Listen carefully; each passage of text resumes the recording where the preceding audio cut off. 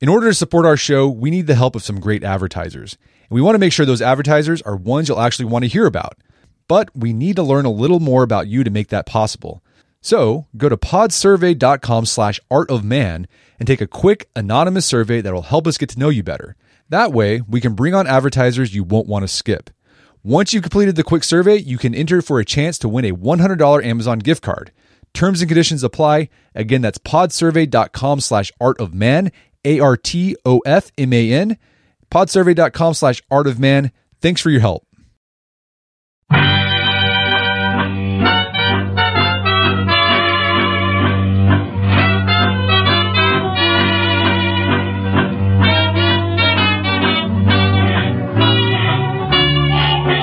Brett McKay here, and welcome to another edition of the Art of Manliness podcast. Nature. Even if you're an avid outdoorsman, you likely take it for granted. When you've seen one tree or one blue sky, you've seen them all, right? Well, to those with well-trained senses, natural surroundings can actually tell you a whole lot.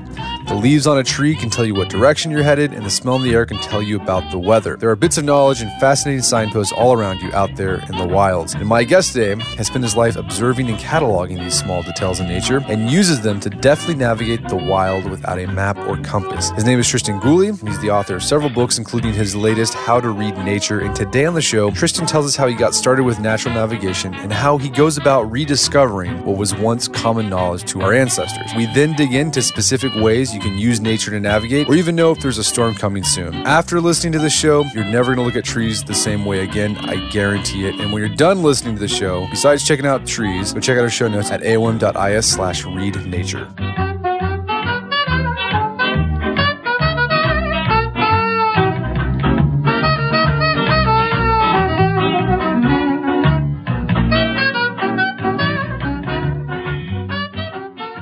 All right, Tristan Gooley, welcome to the show. Thanks for having me on. So you have an interesting title. You are a natural navigator. What is a natural navigator and how did you become one? Was this something when you knew you wanted to be when you were a kid? It was a really gradual process. I was a restless kid. I'd see a hill and think it might be more interesting at the top than the bottom, and I'd be standing on a lake thinking it might be more fun on the other side. And it was pretty gradual. The hills became mountains, the lakes became oceans, and I don't know the exact moment when I realized that navigation was the key to the sort of, fun that I wanted. I've since discovered that in every journey we take of any description, you're either a navigator or a passenger. And there's nothing wrong with being a passenger, but life's a bit more fun if occasionally you think, right, I'm going to be the navigator this time. And that's I think, the kind of bug I got even before I knew what the word navigation meant. And the journey's got a bit bigger, bolder, a bit more ambitious, a little bit more risky at times. And then there was another realization, probably in my mid-20s, when I appreciated that the scale of the journey wasn't actually determining how much fun or satisfaction I was getting. I was sometimes taking on journeys of, thousands of miles and doing some quite challenging navigation, but I get to the end of them and I think, I'm not convinced that was any more exciting than what I was doing as a 10-year-old. And it's a frustrating feeling. And then I realized, wait a minute, I'm just staring at, electronics and maps and stuff like that. And so I tried something different. I'd come across the idea you can find your way using nature. And I just tried to find my way across some woods. And a 1 mile journey suddenly it was amazing being transported back as an adult to that feeling of excitement you can have as a kid. So from that moment on, I was, that was it. I was smitten. I was going to pursue this natural navigation thing. So you don't use compass maps. It's just looking at nature to orient yourself. Yeah, it's the view I take is that absolutely everything outdoors is part of a map and compass, and I mean literally everything. If you want to, you can fire a few things at me, and I'll sort of give you an idea of how I would use those as a map or compass. But it's not about precision. It's about getting a better feel for where we are and how we can get to where we want to be. If all we want is the most accurate, fastest way of getting somewhere, then natural navigation isn't very often the solution. Pretty much everything from stuff you can see in the sky to stuff on the ground, things in the water. It's all can be used as a map or compass. And my life's work has been about understanding that better. And what kind of journeys have you gone on using just natural navigation? The vast majority of my journeys are a mix of all types of navigation. I've flown solo and sailed single-handed across the Atlantic, and it's actually illegal to fly without using the instruments that make it safer. Everybody will be pleased to hear. So in that situation, it's more a case of natural navigation adds a layer on, knowing that the sun rises in the northeast in the middle of summer. Means that the bright glare above the ice, up in Greenland and places like that is the brightness is coming from where it should be, if that makes sense. So it's a lot of natural navigation is a jigsaw. You're taking pieces. So it doesn't actually matter what you're using. It's the layers you add to it. So quite often I might walk into a wild place using a map and compass and then just stick them in the bottom of a backpack and find my way out without using them. I never recommend people leave everything at home because, there's a difference between relying on stuff and staring at it the whole time and knowing it's there if you need it. So that tends to be what I do. And I, probably 19 out of 20 of the journeys I do are quite small. A small number of them are big, but you can just get so much satisfaction from, literally 5 miles of natural navigation will feel like a major expedition, I guarantee it. And how did you uncover these methods, this way of looking at the world? Because it sounds like this was once common knowledge in humanity at one point before the map and compass and all these devices that we have. So how have you uncovered or rediscovered these insights into natural navigation? Well, I've been really lucky because I'm not very good at focusing on one thing for very long periods. And it turns out that natural navigation is a collection of pretty much all human experience. So there's astronomy, there are wonderful cultural sort of treasure troves. So there are techniques you can find in the ancient Greek myths. Odysseus found his way across the Mediterranean by keeping Arctos, the bear constellation, on his left. That's a northerly constellation. So that's how he managed to keep going east. So things like that are an inspiration. I might not use that exact method. I'll use perhaps a more contemporary version of it, but it gives me ideas of how I can do things. And then I'll discover a method of using a tree I've never thought of by reading the latest academic article in a journal like Nature. So I'm combining something from thousands of years ago with something that was published perhaps 24 hours ago. Astronomy 1 minute, botany the next, geology the day after that. And as I say, it's the world needs specialists. The world needs people who focus on just one thing and become the best in the world at a small niche within astronomy. But I couldn't do that. I love the fact that it allows me to be sort of intellectually promiscuous. I can kind of, I was out there looking at fungi this morning and seeing if they were going to help me on my journey, whereas, tomorrow it might be the way the clouds help. And are there still pockets of humanity that still rely on nature to navigate? Yeah, mostly the indigenous communities in remote areas are using this. They all have their own unique view of navigation. There's no human culture on Earth where navigation isn't an integral part of life. And I should probably expand on that a little bit, because my view of navigation is when we wake up in the morning and decide which side of bed to get out of, that's the start of navigating as far as I'm concerned. There's quite a popular sort of perception that navigation is kind of a sort of niche technical skill and only need bother less than 1% of the people in the world. But unless you're planning to stay still for your whole life, you're a navigator. So these are skills everybody needs. And within indigenous communities, some of them will be nomadic, and a large part of their life is taken up with natural navigation wisdom.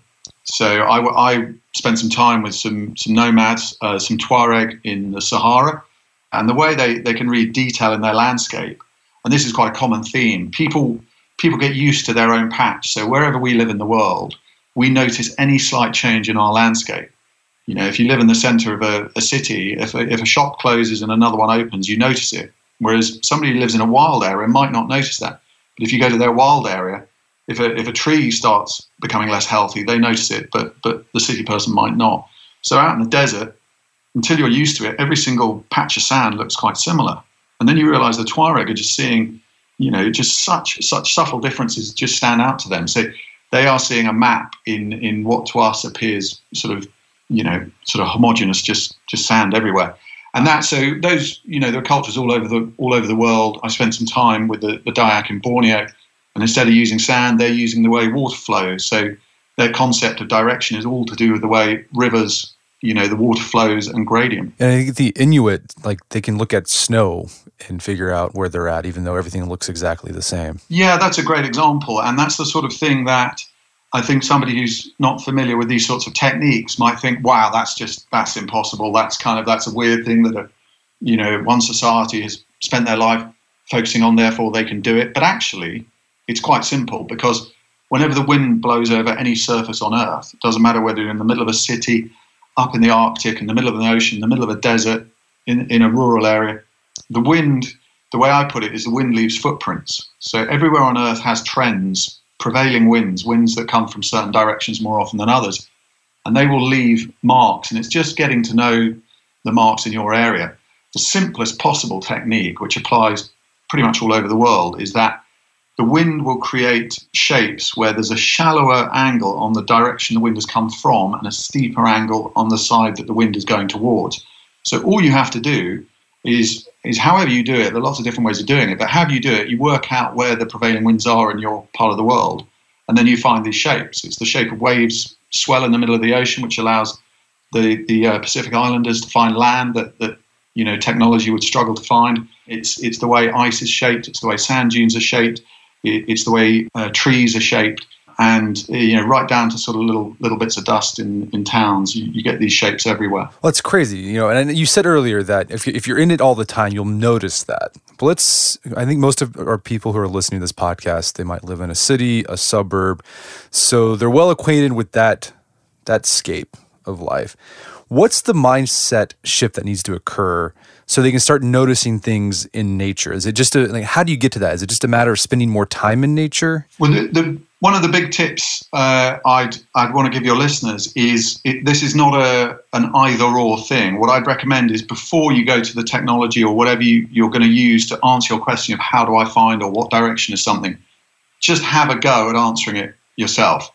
And the philosophy is, it doesn't matter if you're wrong, and unless you're sort of running sort of an hour late for the most important meeting in your life, most of us can spare 20 seconds. So those 20 seconds, you just go, right, I know the map on my smartphone is going to sort this out for me, but I'm just gonna have a bit of fun here. I reckon, okay, I've just been keeping track of the fact that the clouds are moving this way before I got on the subway, and I've now popped out, and I know that the station I'm getting out of is west of where I need to go, and I know which way the clouds go. So my best guess is I need to go down that street. And then you turn to the technology. And more often than not, what it says is, you're not 100% right, but you're not wrong either. And that's the beginning of quite a lot of fun, because you suddenly realize that it's doable. We don't have to be too hard on ourselves. We're not trying to become like sort of desert nomads in the space of a day or two. Another really fun way into it is just randomly, you could be looking out of an office window and you just sort of go, which way am I looking? And you can try and answer it north, south, east, or west. And you go, right, well, how am I going to answer it? Again, it doesn't matter if you're wrong. It doesn't matter if you're wrong the first 15 times you do it. You'll notice things that nobody else is noticing. You'll notice, oh, that's weird. The birds are always flying past that way. Or, I can tell that the sun must have been there. I can't see it because it's cloudy, because that whole part of the street has dried. It rained 2 hours ago. That part's dried.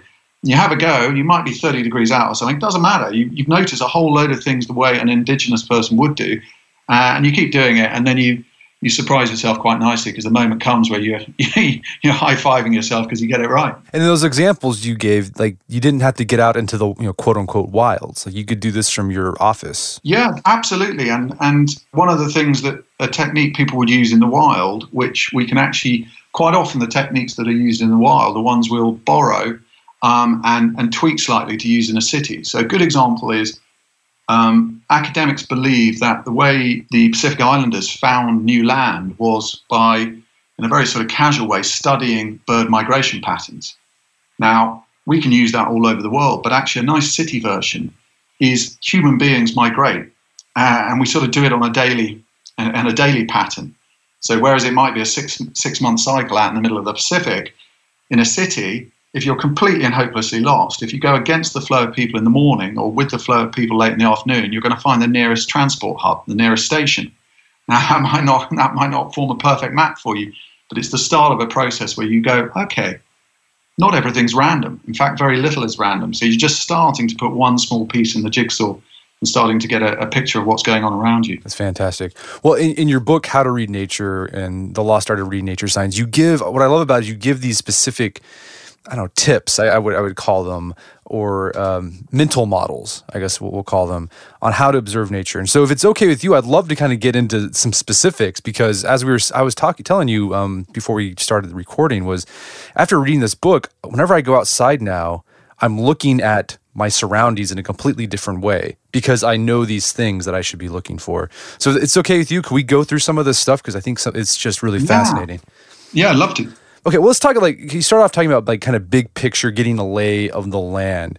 And you recommend using a method called SORTED, which is an acronym. What is the SORTED method, and what are we trying to do with this method? Yeah, it's as you say, it's a way of sort of zooming in, starting with a very broad focus. SORTED, sorted. So we start with S for shape, and every landscape we're in, whether it's urban or wild, we're going to find there are one or two quite dominant geographical influences. And just once we tune into them, we notice there's a slightly higher bit of ground, and then there's a valley, and then there's a river, for example. Once we've tuned into that, we've actually started to form quite an important map. As I say, the Dayak in Borneo can find their way. They can walk for literally days just on that idea. So it sounds very vague and perhaps not hugely practical. But once you start to think, okay, I know which side of the river I am, and then you start to relate to where various things are compared to that, then you've just started to form a very basic sort of map. The O, I use the word ologies, so in terms of the soil and various other things, but it's really a very broad brush way of saying what is in the ground. So if we know, for example, we're in a very sort of acidic area, you're going to get a certain type of landscape. You'd expect, if there's loads of granite around, you've got a certain type of moorland. If you've got very alkaline soil, you expect different types of wildflowers. So if we just start to put two pieces together, we start to think, okay, I know I'm on slightly higher ground. I know that the river is out there somewhere, and I know I'm on this type of soil, so I'll be able to tell before I hit the river that there are these certain types of plants. Because I've noticed when the soil is this type, I get bright purple flowers before I hit water. So we just started to put another couple of pieces together. Next thing, R for roots. So pretty much every landscape we're likely to find ourselves in, the one or two exceptions, there will be some sort of human footprints. There'll be paths, there'll be tracks, there'll be roads, there'll be rail. And they tend to mirror the nature's own kind of, we don't go and put a road in the hardest possible place. So we find there's a relationship between those and the hills and the rivers and things like that. And so we're just starting to put another layer on top of that. Then we've got T for tracks. That's just starting to tune into who else is out there. We all know what sort of human footprints look like in our various different sort of footwear, but we start to pick up on what the other animals are doing. And again, all these pieces start to fit together because the relationship between the high ground, the water, and what the animals are doing is all integrated. There's very, very little that's random out there. E is for edges. So whenever we're walking along a path or a track, we get a huge concentration of things happening at the edge of any track or path we're walking down. It's just one of the sort of laws of nature that most stuff happens at edges. So if you're in a rural area, you've got a few sort of fields and then a woodland, the vast majority of action is going to happen where the fields touch the woodland. And it's the same as true on paths. You get the greatest number of plants just at the edge of the path, not in the middle and not way out into the wilderness either, because it's just that mix of things happening. And then D is a kind of catch-all. It's details. In the Lost Art of Reading Nature Signs, there are 850 things to look for. So D is we kind of feel we got the broad brush. We know the shape of the land. We know what it's made of. We know where the kind of rivers are. We know all of these sorts of things. We know what animals are there. And then D is just kind of like, okay, I'm now going to try and work something out just from the size of the leaf in front of me. That's awesome. I love that. And this mental model is fantastic because I've been using it in the past few days. And it's crazy sort of the map you can develop in your brain just by using the sorted method. It's phenomenal. Well, let's get into some of these details because not only can it be useful to navigate, I just think it's interesting and it's made me more appreciative or more mindful of my environment. So, for example, one of my favorite chapters was on how to use trees to figure out, which direction is which. Yeah, this is a really good example of how, if you haven't come across this stuff, it can seem like the dark arts. It's kind of what we can use. Yeah, it does. And actually underpinning it all is just some very, very simple sort of nature. All green plants are responding to the elements, in particular things like light and wind.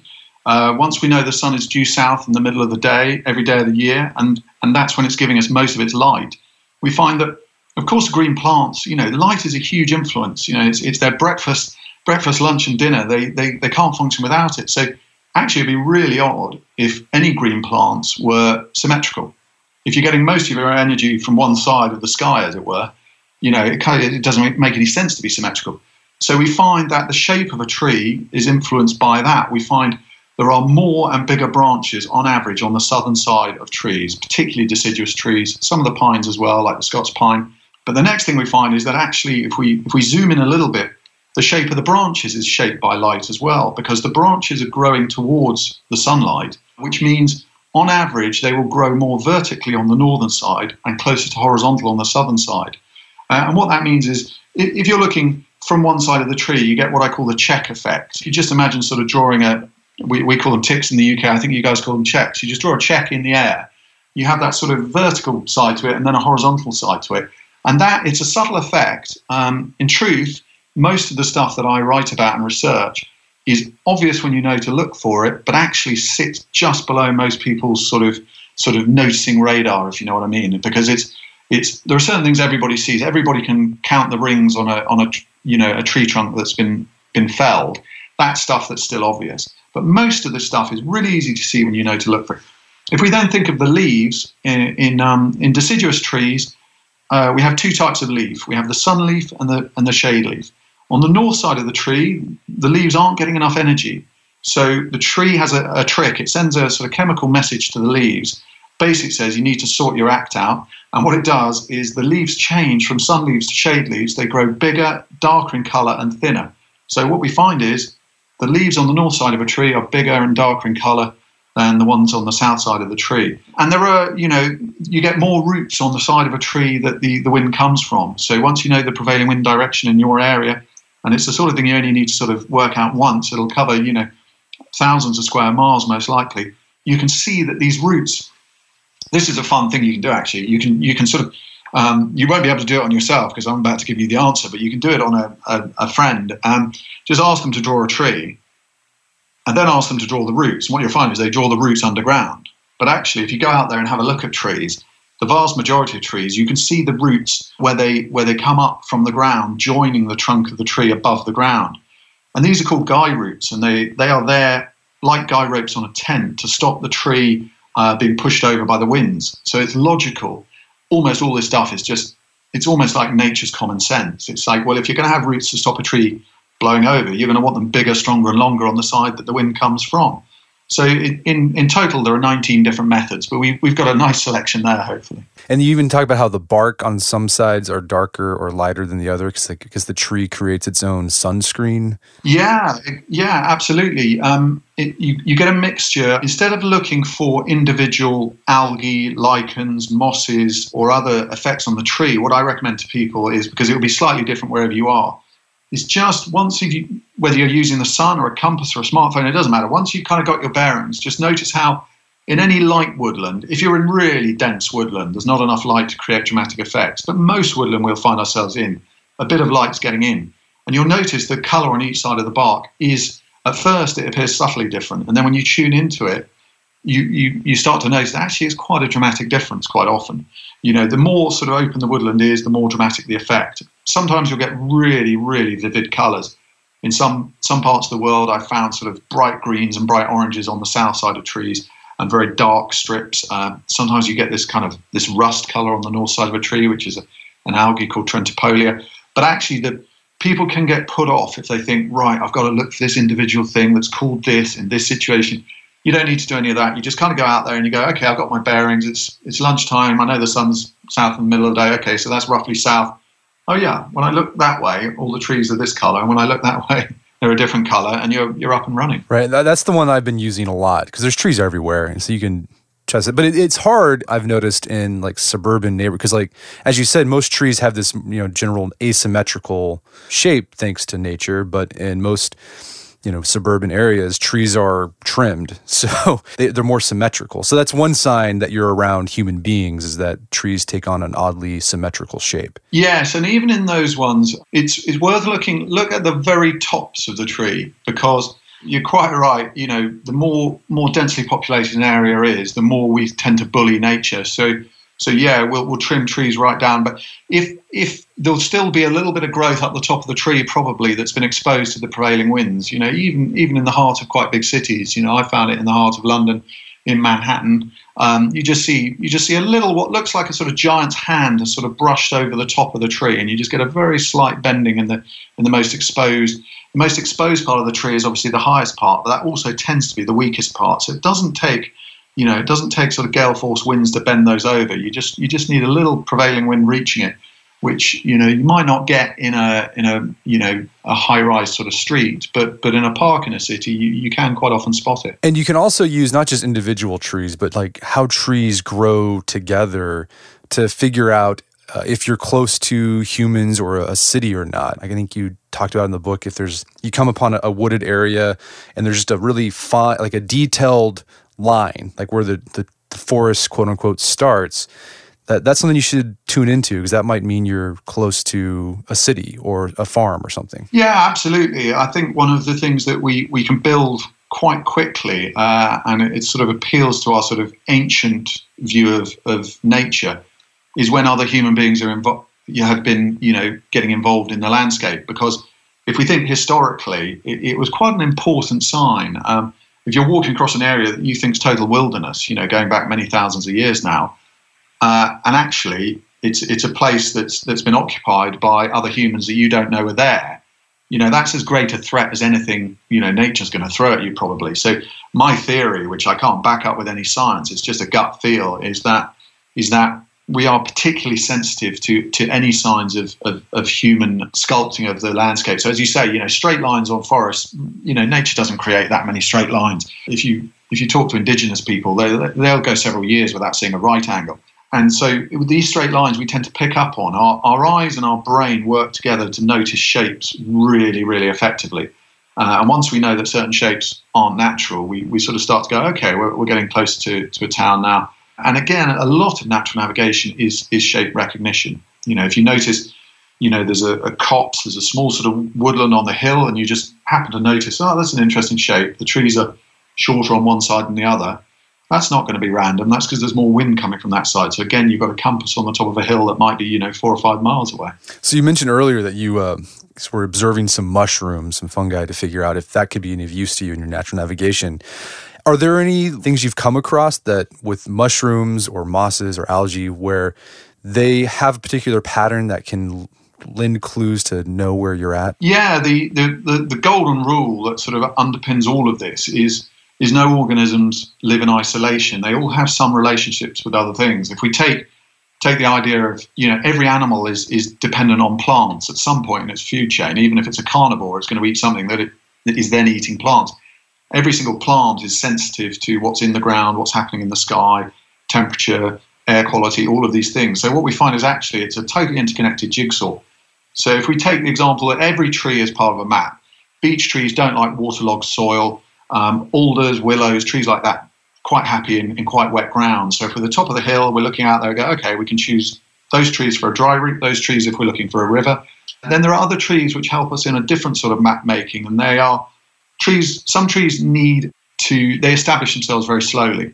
So trees like oaks are, they don't just pop up randomly all over the place. Whereas trees like, birches do. They have a totally different strategy for survival, which is, millions of seeds on the wind, popping up all over the place. Very, very few of them survive, past the first 10 years of life. But there are so many out there that it kind of works for them. But in a map-making sense, what that means is they tend to do really well at the edge of forests. They're kind of first in. They're like the advanced party. They go in there and start. Over many decades, the slower trees like the oaks will start to bully them out because they have a better long-term strategy. So in map-making terms, what we say is, okay, we feel a bit lost in the woods, and you were just sensitive to the fact that trees have changed. We've been passing a few oaks and a few beeches. Suddenly we're seeing birches. We're getting near the edge of the woodland. Now what we do is bring in an extra piece, which is, fungi don't live in isolation. They have, quite often essential relationships with other organisms, not least trees and tree roots. So we quite often find these sort of, if not symbiotic, then certainly sort of partnership relationships, where a certain fungi will mean a certain tree. So there's a fungi, I see around here a bit, and there'll be an equivalent where you are. It's called the fly agaric, and it's bright red with white spots. It's probably the one that inspired the sort of fairy tale toadstool, the one I mean with the bright red and the white spots. And that is a very strong indicator of birch trees. So if we start bringing all of those pieces together, we feel a bit lost in the woods. The only thing we can remember to do is, we just mustn't walk in circles. So we've decided to try and use whatever method we have, maybe the feel of the wind. We're going to try not to walk in circles. And because we're sensitive to the nature, we've noticed the trees have changed. And then suddenly we spot the bright red mushroom in the distance. Yes, it's a fly agaric. Yes, there are the birch trees. So it's all part of that map of things getting a little bit better. Yeah. So yeah, everything builds upon it. You can't use these things in isolation. Oftentimes, you have to use them interconnected because nature is interconnected. Absolutely, it's to do with the size of jigsaw pieces. If our aim is for people to get up and running, they'll just want tricks. I try not to teach tricks because it's sort of, in a way, it's stripping out some of the interest. But sun due south in the middle of the day, if nobody's used that for a while and you just start using it, you start to notice other things quite quickly. But that's like one big jigsaw piece. That's giving you a really dependable bit of direction. At the other end of the scale, we might have the way a certain butterfly has a relationship with a certain plant, or perhaps it only flies in certain temperatures, and so that's quite an arcane bit of knowledge that is unlikely to be your biggest piece of the jigsaw, but it could be the piece that makes a difference. And it's quite often the small jigsaw pieces are the ones that give us the confidence to then actually bring some other ones in. So a good example might be, I say to people, if you feel lost and you're starting to get that quite normal, natural feeling of panic, start seeing if you can work out north or south from temperature. Just start feeling two sides of a rock or two sides of a tree. And what happens is probably, 9 times out of 10, there isn't a big enough temperature difference to give you a really strong fix on direction. You're not going to feel two sides and go, that's so much warmer, that's definitely south, off we go. But actually what it does do is it kicks your brain it gets it away from panic into a kind of, I'm not totally out of control here. I've got some information, and the second you start doing that, and the number of times I've done that and I've spotted something on the ground or nearby, and you very quickly go from that feeling like you're falling down into the sort of valley of panic, you suddenly get pushed back up to this feeling of like, this might not be easy, but I can do it. One of my favorite chapters was the chapter on the sky, like a blue daytime sky, because I think it's something we take for granted. And also I liked it because I was able to I know what to tell my kid when he asks me, why is the sky blue? It's one of those things you learn when you're in elementary school or primary school, and then you forget as an adult. But what are some things that people take for granted about a blue daytime sky, and how can we use that information that we take for granted to get our bearings in the world? Yeah, it's a good example of how, our brain's never idle. It's taking in stuff all the time, but we've, in the modern lifestyle, we've kind of shifted that focus. So we now see a new email popping into our inbox the way an ancient person would have noticed a slight change in color in the sky.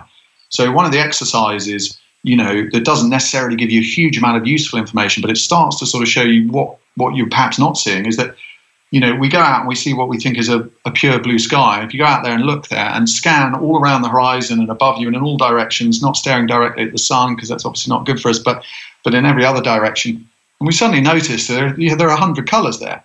The horizon is never pure blue, unless you're at the top of a very high mountain. You're going to look out and you look at the horizon and you're going to see a color that is much closer to white than the blue of the sky above you. If it's the start of the day and you've got the sun in the eastern sky, you'll notice an awful lot of brightness reflecting back from the west as well, because the air actually reflects light back at us. So you start to realize that there's this kind of tapestry of shades and colors that have always been there, but we haven't necessarily noticed them. And once you start tuning into that, you start to notice that, hey, wait a minute, that little patch of whiteness up there isn't explained by sunlight reflecting or anything like that. What is that? That's the wispy candy floss type cloud. That's cirrus. Oh, that's interesting. Well, I better keep an eye on that, because I know that cirrus quite often comes at the leading edge of a front. Okay, a few hours later, there's a little halo around the sun. That's cirrus stratus. I know cirrus followed by cirrus stratus. The weather's about to deteriorate. So one simple exercise, raises the awareness, and it's the raised awareness that makes us notice the signs of coming change. Right, and then also you can use some of this information to figure out if there are particles in the air, like man-made particles, like pollution. The sky changes color, or their smells are more strong because of things like that. Yeah, one of my favorites is the way temperature, smell, and sound can all connect. And when if you wake up in the morning and it's a sort of cool morning, quite common at sort of full time, and you just suddenly pick up a sort of musty smell in the air. It's like smoke, but it's not that sort of powerful, acrid smell you get if there's a fire near you. But you're just picking it up because, again, we've evolved to pick that. That's a really important smell in a sort of evolutionary context. You go, I wonder what that is. If you then, having picked up that smell, just have a really good listen. And if you're in a place you know well, you'll start to notice you can hear things that you can't normally. And you'll also start to notice that visually things are a little bit different at the horizon, because what's happened is there's a temperature inversion. Normally, as we know, the air gets cooler with altitude. It's colder at the top of mountains than the bottom. But occasionally, a layer of warm air will sit on top of cold air and trap it like a sandwich. And we're in that cold layer of the sandwich, and sound and light is getting trapped in there as well. So we hear things, loud things, whether it's an airport, a road, a train station, an explosion, something like that will travel much further under an inversion. But also in the horizon, particularly if you're anywhere near water, you'll notice these wonderful optical effects, things like there's an Italian name for it called the Fata Morgana, which is it's a type of fairy is the idea, but it makes things appear to float. Similar to sort of mirage, but a little bit different. So what we start to realize is the smell we smell when we walked out in the morning is actually connected to the way that we're hearing a train we can't normally hear. Yeah, just part of the interconnectedness. I love that. And there's so much more we could talk about. How many things did you said you've collected that you should look for out in nature? It's like, was some 800? In that book, The Lost Art of Reading Nature Signs, there are 850 or a few more. But the way my work generally goes is I've probably collected, if I had to guess, over 10,000. But my job as a writer is to act as quite a stern filter. So pretty much every day I'm gathering a few, but it's the exception when it feels powerful enough that I'm still using it a month later. And if it's absolutely brilliant, I'll find I'm using it 3 months or 6 months later, and then it makes it into a book. So my kind of job is to go out there and I kind of, it's like sort of foraging for clues. And as I say, there'll be a few each day, but it's a good week if there are sort of, 2 or 3 that make it into the following week. So it's quite a brutal sort of pruning process to get the ones that are good enough for the book. Right, Darwinian. Well, I'm curious, Tristan, since you've been doing this natural navigation, how has it changed the way you look at other parts of your life? Right, like as in your personal life, whatever. I mean, has that carried over sort of the observation and the mindfulness? Yeah, I think it's. I think I realised that. I can probably go a day without being in nature and not sort of notice it too much. But if I go a whole week without it, I definitely don't enjoy that. And I think I think exercise is a good analogy as well, because I think we all, by trial and error, find that there's a certain amount of exercise that we not just want but need. Some people get away with not very much. Some people feel they need to run a marathon a week, and it's I think fresh air is and sort of nature immersion is a similar thing. I think we all need some, but it's not for me to say how much. But in a sort of slightly broader sense, I think taking an interest in navigation and having a bit of fun with it can actually help in terms of decision making, because I think one of the things that we're all capable of and isn't necessarily the strongest sort of side to all of our characters is this feeling that life forces us down this trajectory and we're just going to grumble about it and just sort of 10 years are going to go by where things don't go exactly the way we want, and it was just life dealing me bad card after another. And we all kind of know that's not true, and yet we do all sometimes, I'm no exception, we do all sometimes sort of find ourselves going down a track in life, as it were, and you sort of go, this isn't going exactly the way I want. And it's very tempting to sort of go, well, somebody forced me down this track. But actually, the more interest you take in navigation, the more likely you are to sort of go, well, maybe I should take a different one. However difficult and sort of scary it feels now, this one isn't working. I need to take a different one. And I think yeah, that's for me. Navigation starts when you choose which side of bed to get out of, and it doesn't finish until you've sort of found a path that's satisfying and edifying. Well, Tristan, this has been a great conversation. Where can people go to learn more about your book and your work? Thanks, Brett. There's lots of information on my website, naturalnavigator.com. There's a whole section explaining, about the books I've written and what they contain. But you can also explore the subject through the different areas. So people have different interests. You might want to look at the plants. You might be more interested in the stars. And down the left-hand side, there's a menu, so you can just go in through those and just have a bit of a play and pick up a couple of techniques to have a go at. It's fantastic. Well, Tristan Gooley, thank you so much for your time. It's been a pleasure. Thanks, Brett. Really enjoyed it. All the best. My guest today was Tristan Gooley. He's the author of the book, How to Read Nature. It's available for pre-order on Amazon.com. Also, check out more about his work at naturalnavigator.com. And when you go there, he's got information about everything. You can pick any topic, how to be guided by the sun, the moon, stars, plants, animals, you name it. He's got articles on there, all for free. So go check it out, naturalnavigator.com. Also, check out our show notes at aom.is/readnature, where you can find links to resources where you can delve deeper into this topic.